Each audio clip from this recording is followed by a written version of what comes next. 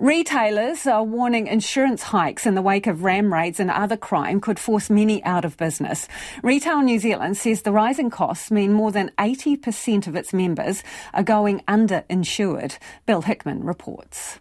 A stolen car crashed through the front of Derek Beeling's Wellington bottle store in the early hours of the morning last July.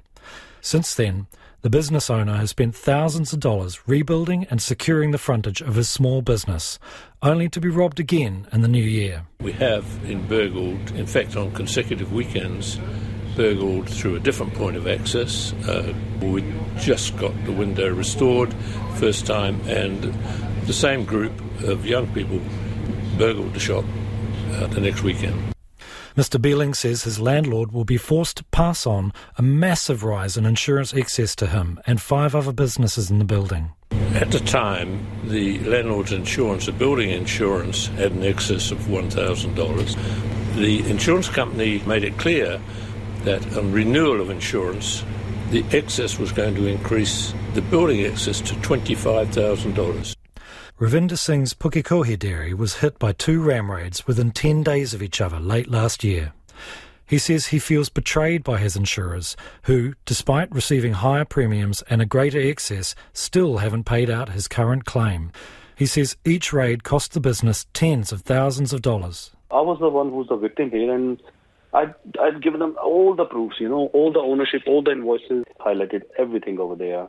But there's something I don't know what. I think they don't want to settle the claim. Might be they have too much claim to settle, and that's why they hold me up in that. Greg Harford, Chief Executive of Retail New Zealand, says the effect is being felt by businesses all over the country. And considering retailers typically make less than $1 profit of every $20 spent in store, they're really hurting. We've heard from businesses whose insurance costs in response to specific incidents of crime have risen from something like $2,000 a year to $30,000 a year.